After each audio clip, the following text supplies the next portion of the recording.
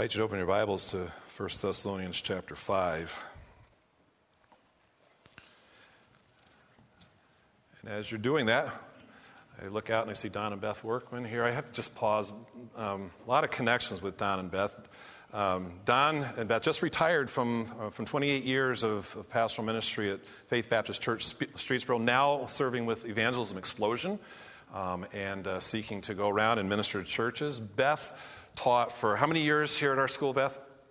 23 years here at Northfield Baptist Christian School.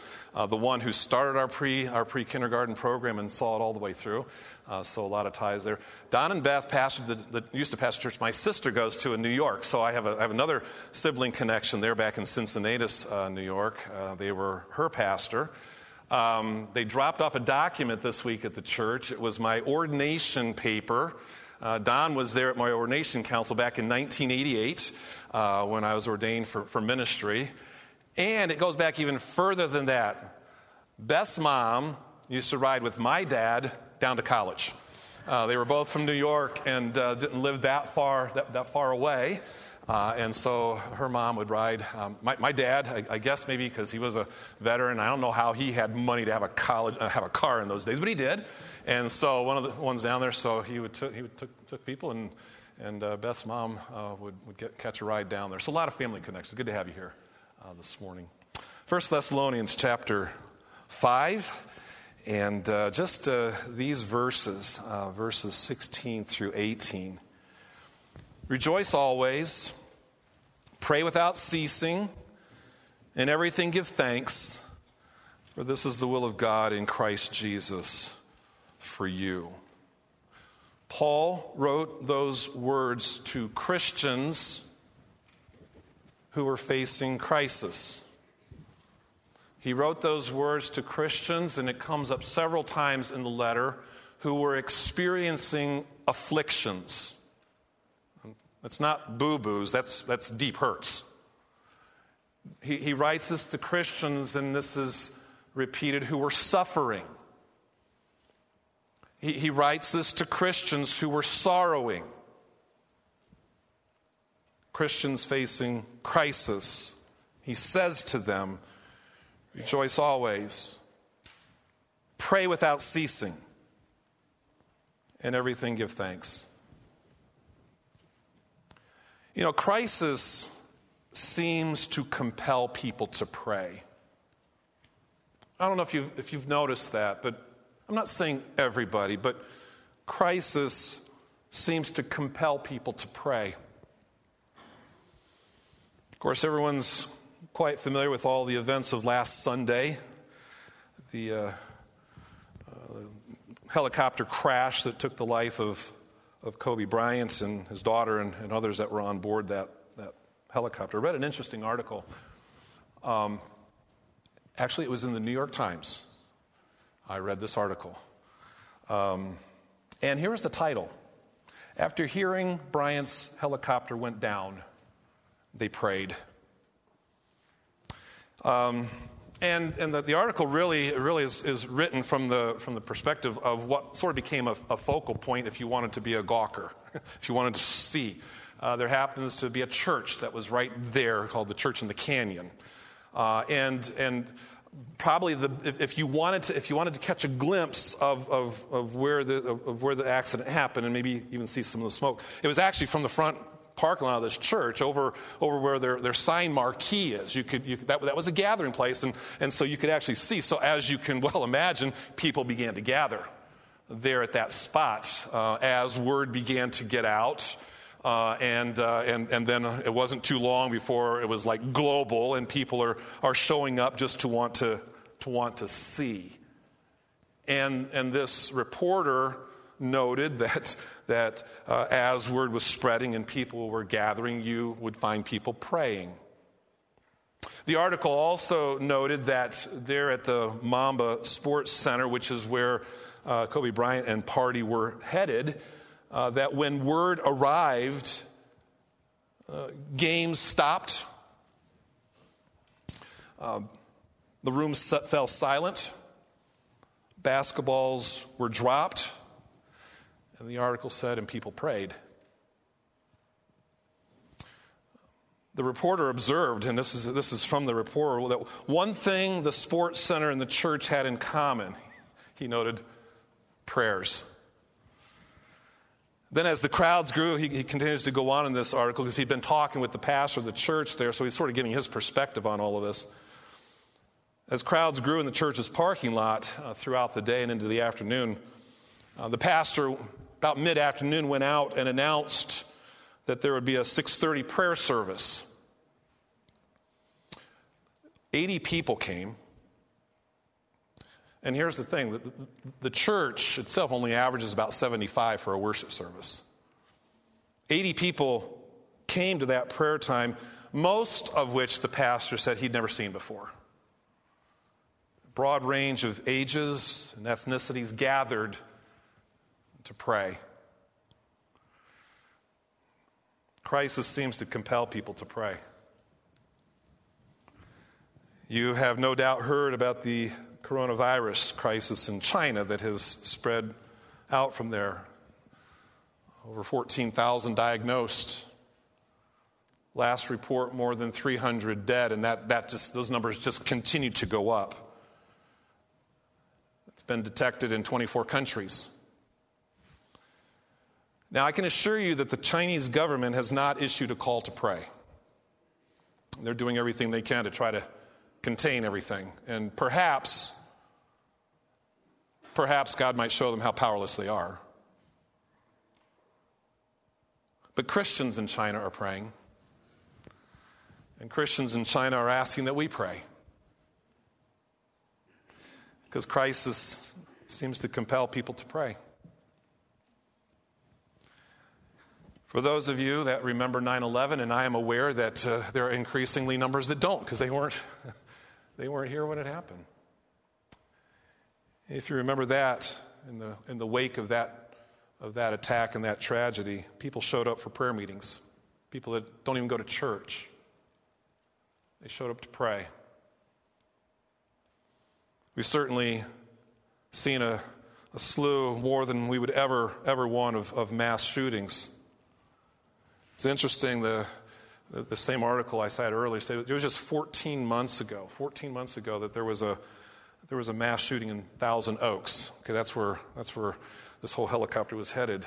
15 miles away, there was a mass shooting just 14 months ago in Thousand Oaks when a shooter killed 12 people. 7 of them were college students who were gunned down. And if you've noticed, in the aftermath of those kind of horrific events, there will be expressions of prayer. You will hear expressions of prayer, and there will be prayer vigils, because crisis seems to compel people to pray. But you know, it's true personally as well. In fact, I was thinking through this, and I was reminded back in the scriptures to the life of the Apostle Paul.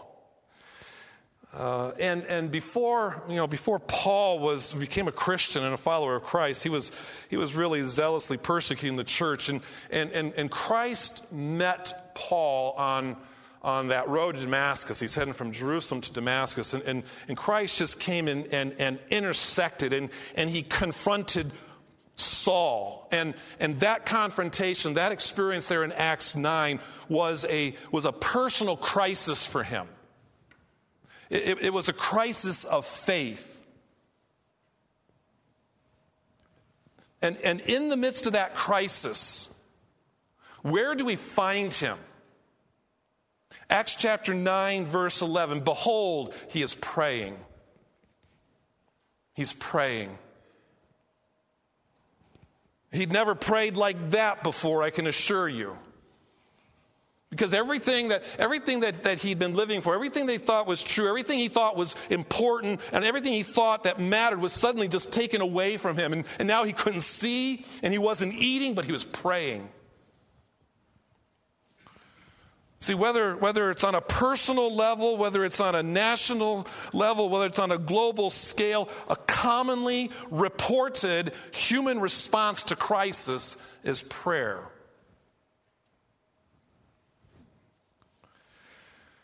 So why is that? Why is that?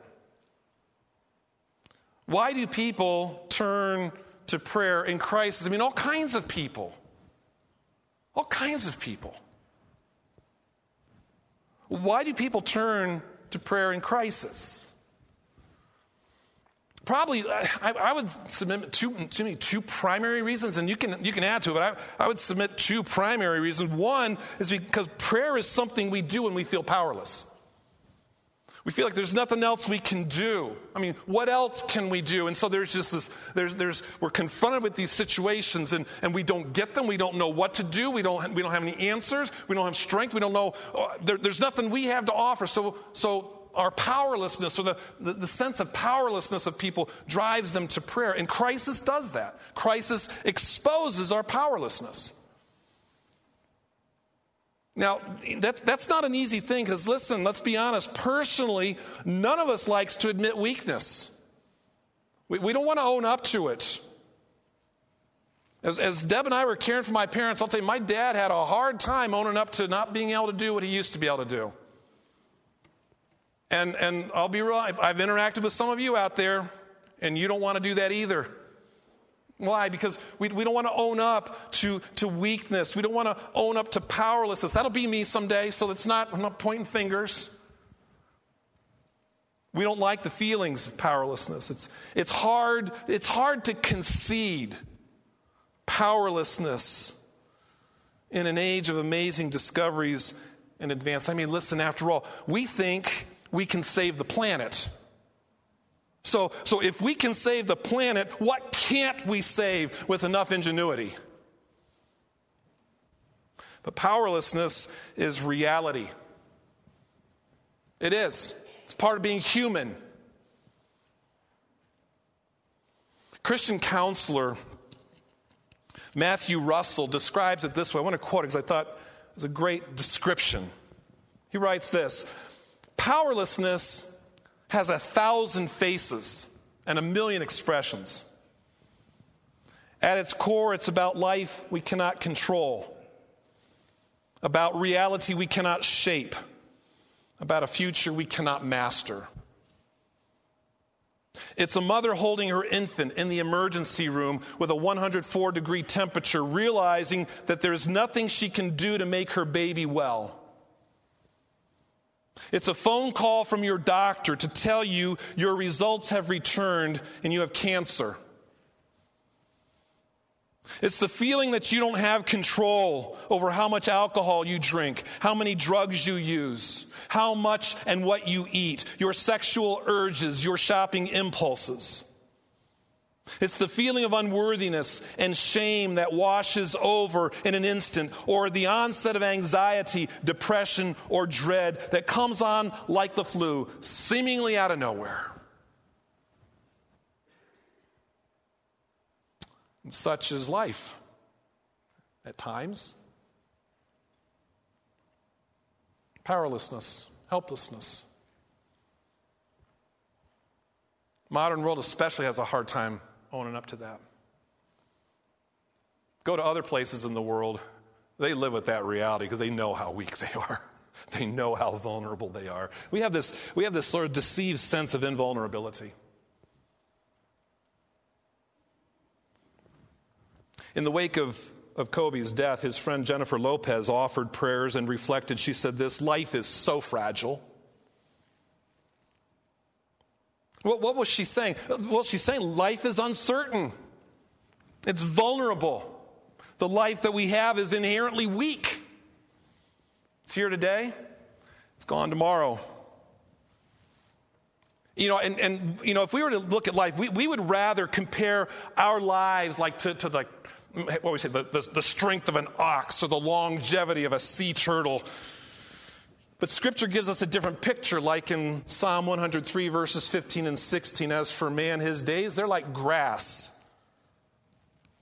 He flourishes like a flower of the field, for the wind passes over it and it's gone.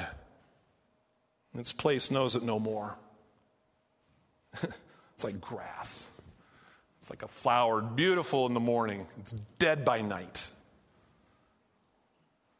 James in chapter 5, verse 14, sort of pushing against the being presumptuous about the future, warns. He says this, "What is your life? You are a mist. It appears for a little while, and it's gone." That's how the Bible describes it. In fact, Jesus said this as he was describing life. Matthew 6:27, he said, "Which of you can add a single hour to the span of life?" You don't have the power to do that. But I can go take a pill and get another shot. I can have a surgery. And I can, not just hours, I can add days and years to my life. Okay. If that's what you want to believe, I probably can't convince you. Jesus said, "Which of you can add a single hour to his span of life?" See, death is the ultimate demonstration of human powerlessness. It's no respecter of persons. Which maybe it's why the tragedy of last Sunday so captured the attention of the nation and world. I mean, death didn't care that one of the passengers on that helicopter was a famous basketball superstar with amazing talent, incredible wealth, and powerful influence. Death didn't care. Death didn't care that 3 of the passengers were teenagers. Death didn't care that it was men and women on that helicopter. It just swept in and took 9 away. A few years back, there was an interesting statement. It was a USA Today article. It was written in 2013, which was the 50th. They were reflecting on the 50th anniversary of the assassination of President John F. Kennedy. And in the story, they were interviewing Dr. James Humes. He was one of 2 Navy pathologists that performed the autopsy on President Kennedy. And he was asked in this interview how the Kennedy case ranked among all the cases in his lengthy career. That'd be a pretty awesome, noteworthy case. His answer was this, and I'm quoting him: "When people are on the autopsy table, they are all the same.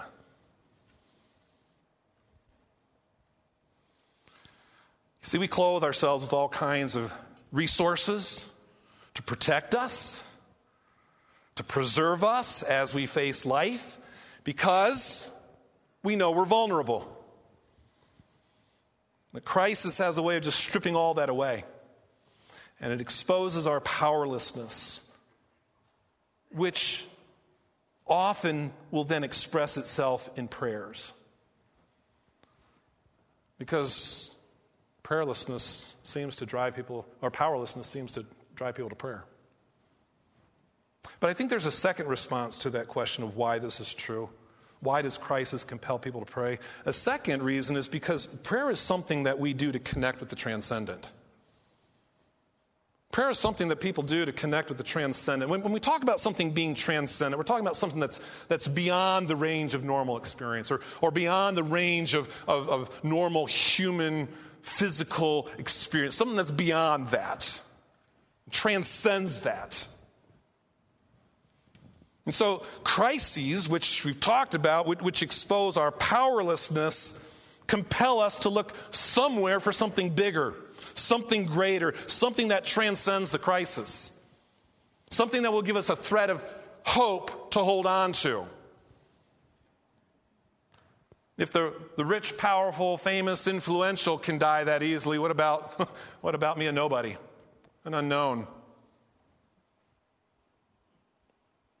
So in those moments of crisis, often people will turn to their higher power. They'll turn to their higher power. I've noticed that after crises, when you read about prayers being offered, I don't know that I ever really read of anyone who actually will say who they're directing the prayer to. I'm not mocking them. I'm just saying that's interesting. Prayers are offered. I'm not really sure to whom they're directed. But I think it's safe to say that they're directing them upward in the hopes of some kind of whatever it might be, some kind of power, influence, whatever it might be that can help bring some reassurance to me in the face of this crisis. And they're praying, they're looking for something bigger than the crisis, something beyond the crisis, something that can bring maybe some sense of purpose, something that maybe can bring some sense of hope in the face of the powerlessness. And certainly by virtue of offering up prayers, someone is saying, man, something is needed here that's more than what I have to give. And so in the wake of a high-profile death, and if anyone had all kinds of worldly insulation around him, it would be Kobe Bryant. And yet, death, what's that all about? What's that all about? That could be me tomorrow. Not in a helicopter, but on a coroner's table. So when things happen like that, thoughts drift upward in prayers, beyond the shock, beyond the sorrow, beyond the pain, beyond the turmoil of the circumstance, searching for some help, some source of help that's not here, some kind of help that's out there.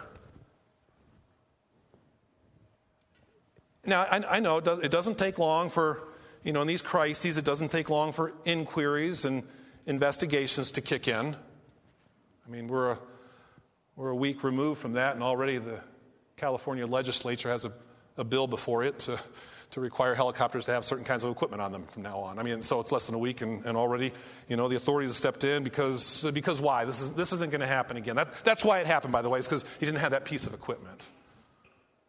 And so, it doesn't take long before we begin to kick in, and we do come up with all kinds of human answers. But isn't it interesting? That the first reaction, the gut reaction, so often is prayer,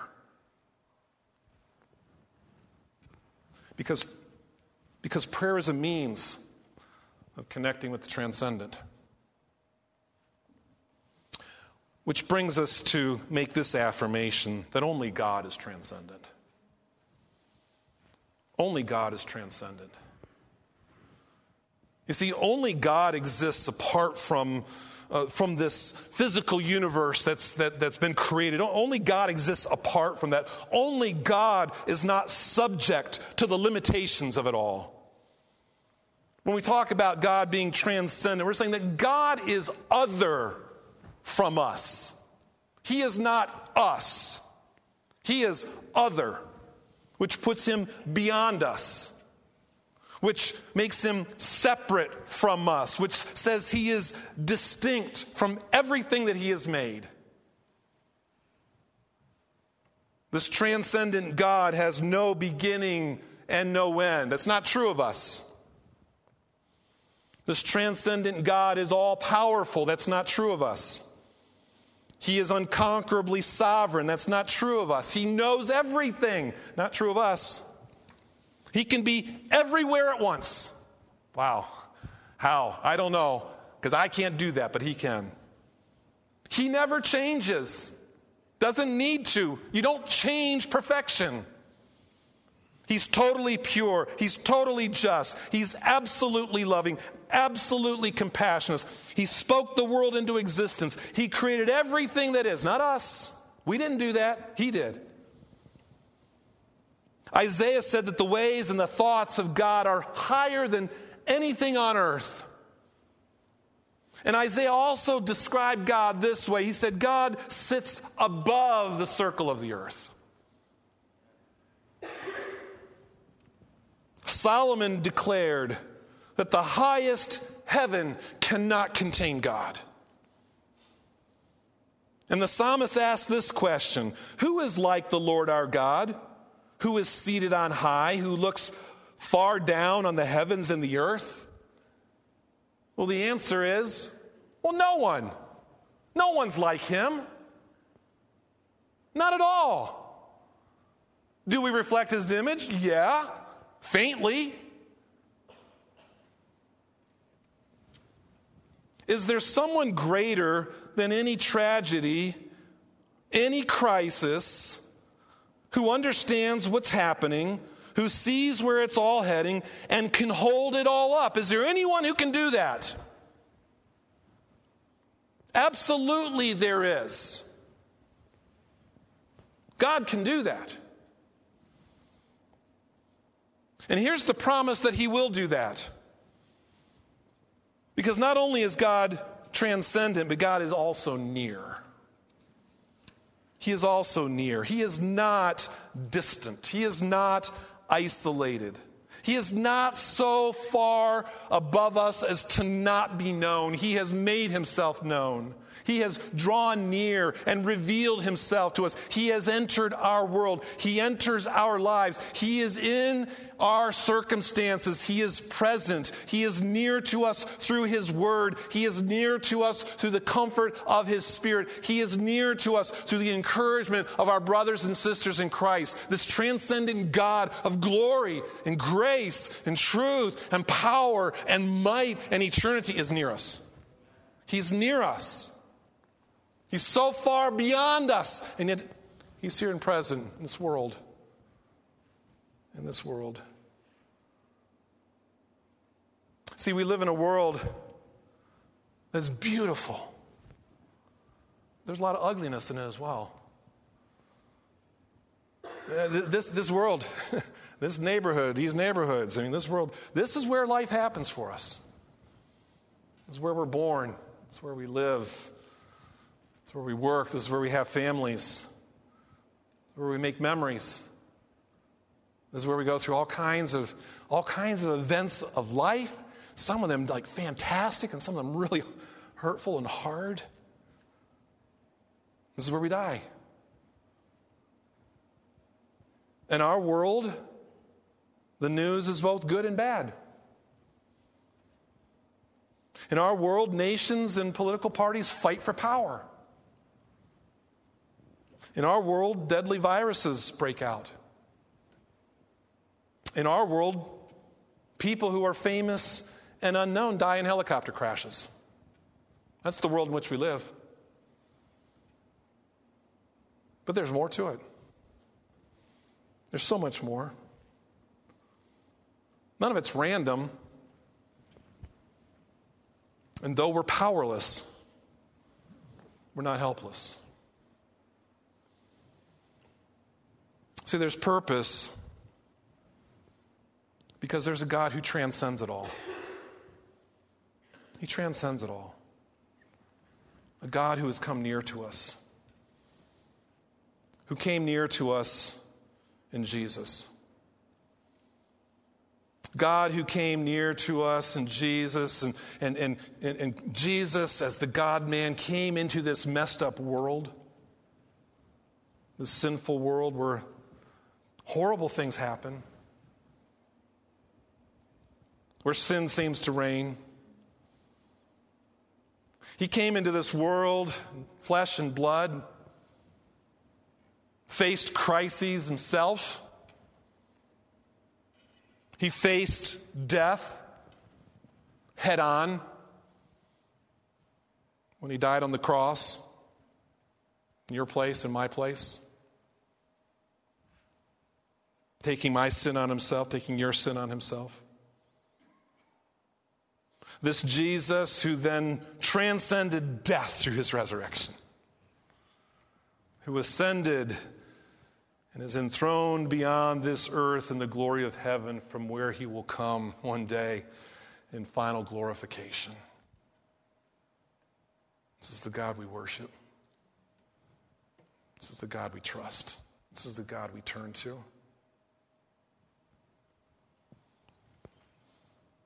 So all of that was just like the introduction to 1 Thessalonians 5, 16 through 18. Can we take that back to that passage for just a moment as we wrap it up?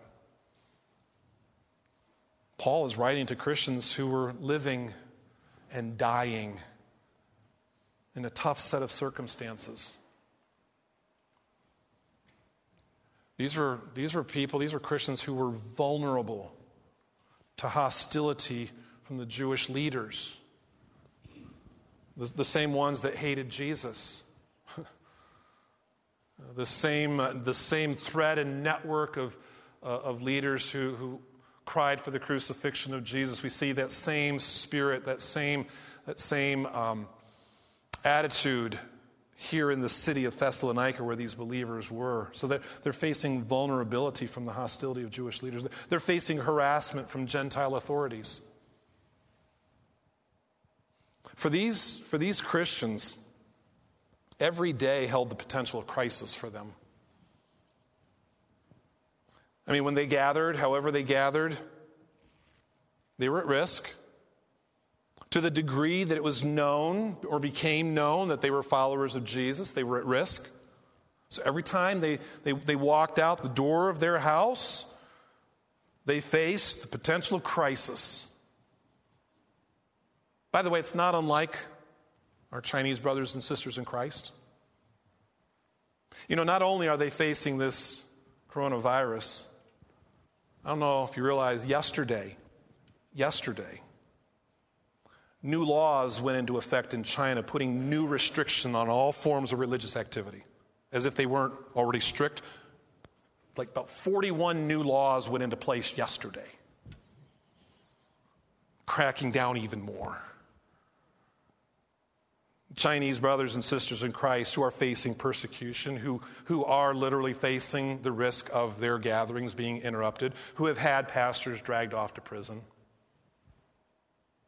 Now, not unlike what these Thessalonian Christians were facing to some degree. And what was Paul's counsel to them? How should they face the fact of living constantly in the face of hardships due to their faith? Here's his counsel. Rejoice always. Pray without ceasing. And give thanks in everything. Now, does he really mean that? Or maybe is he just exaggerating a little bit?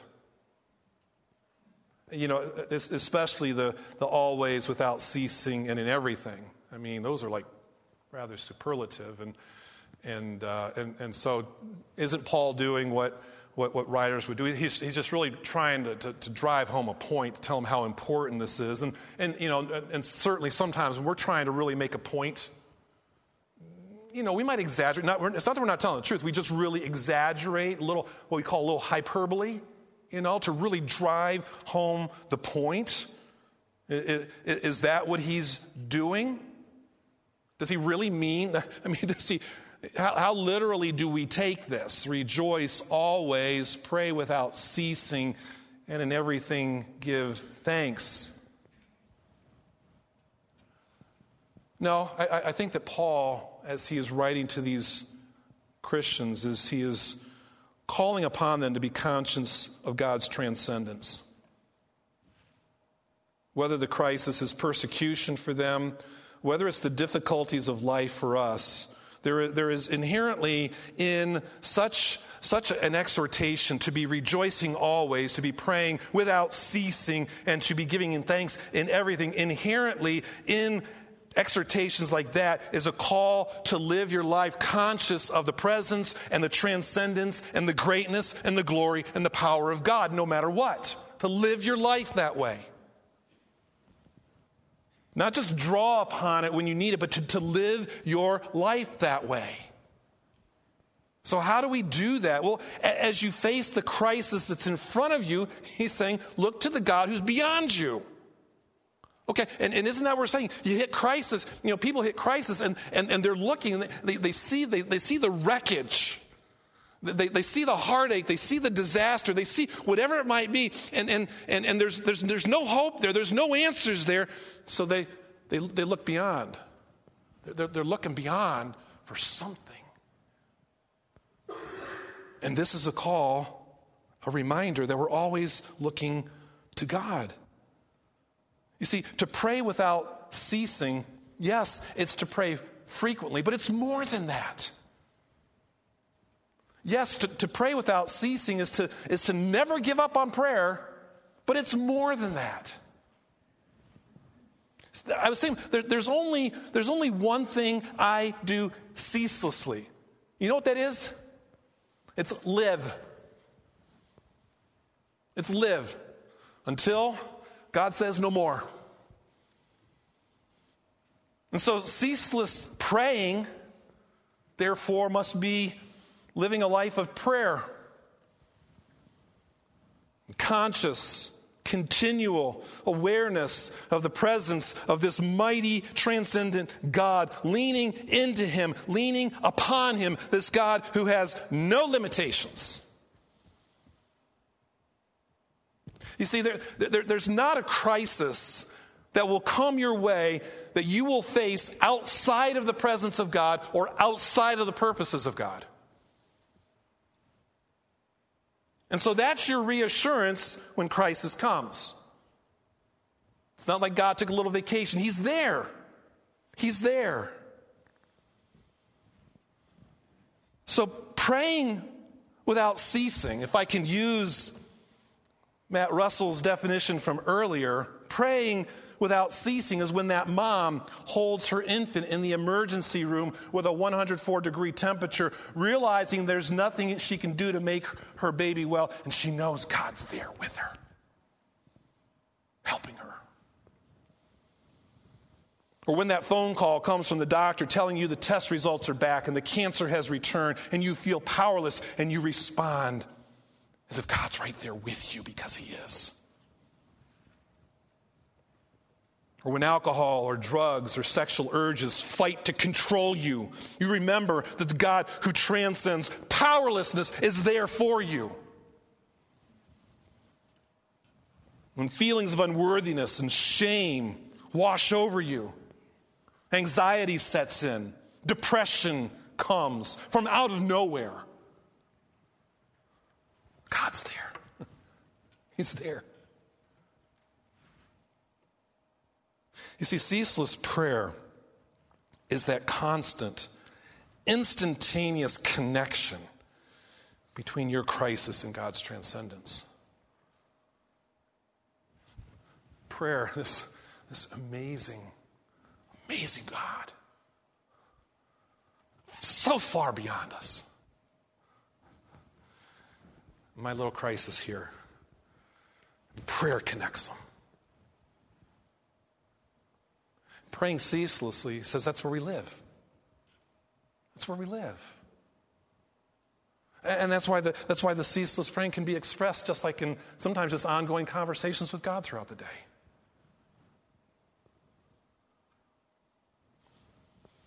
Life is uncertain. We certainly are reminded of that. Crashes and coronaviruses and crises can happen to any of us. Prayer is what connects our powerlessness to God's glory, His transcendence. It's just brought near to us in the life and the death and the resurrection of Jesus Christ. Folks, that's what's available to us. That's who's available to us. Why would you not avail yourself of what God has made available? He's there. So turn to Him. Lord, help us, I pray, to do that. We live our lives in your very presence, Lord. It certainly is true that we never step out of your sight. We never step out of your presence. So all of our lives are lived in full view. And Lord, this admonition to ceaseless prayer, Lord, is just a reminder, a consciousness of the fact that you are there. We live lives fully before you. And the crisis we face, right there you are. There you are. Because you're for your children, you never leave us or forsake us. So Lord, remind us of that as we're making our way through to these lives, and Lord, just so convinced, because I'm just aware of it in my own life, Lord, that how easily this place of prayer in our lives can get pushed to the side. It can become, Lord, the limited to the devotions thing in the morning and the worship service on Sunday. And God, this is a way that we live. We live this. We do it through Christ, who made it possible. He's the one who has made this connection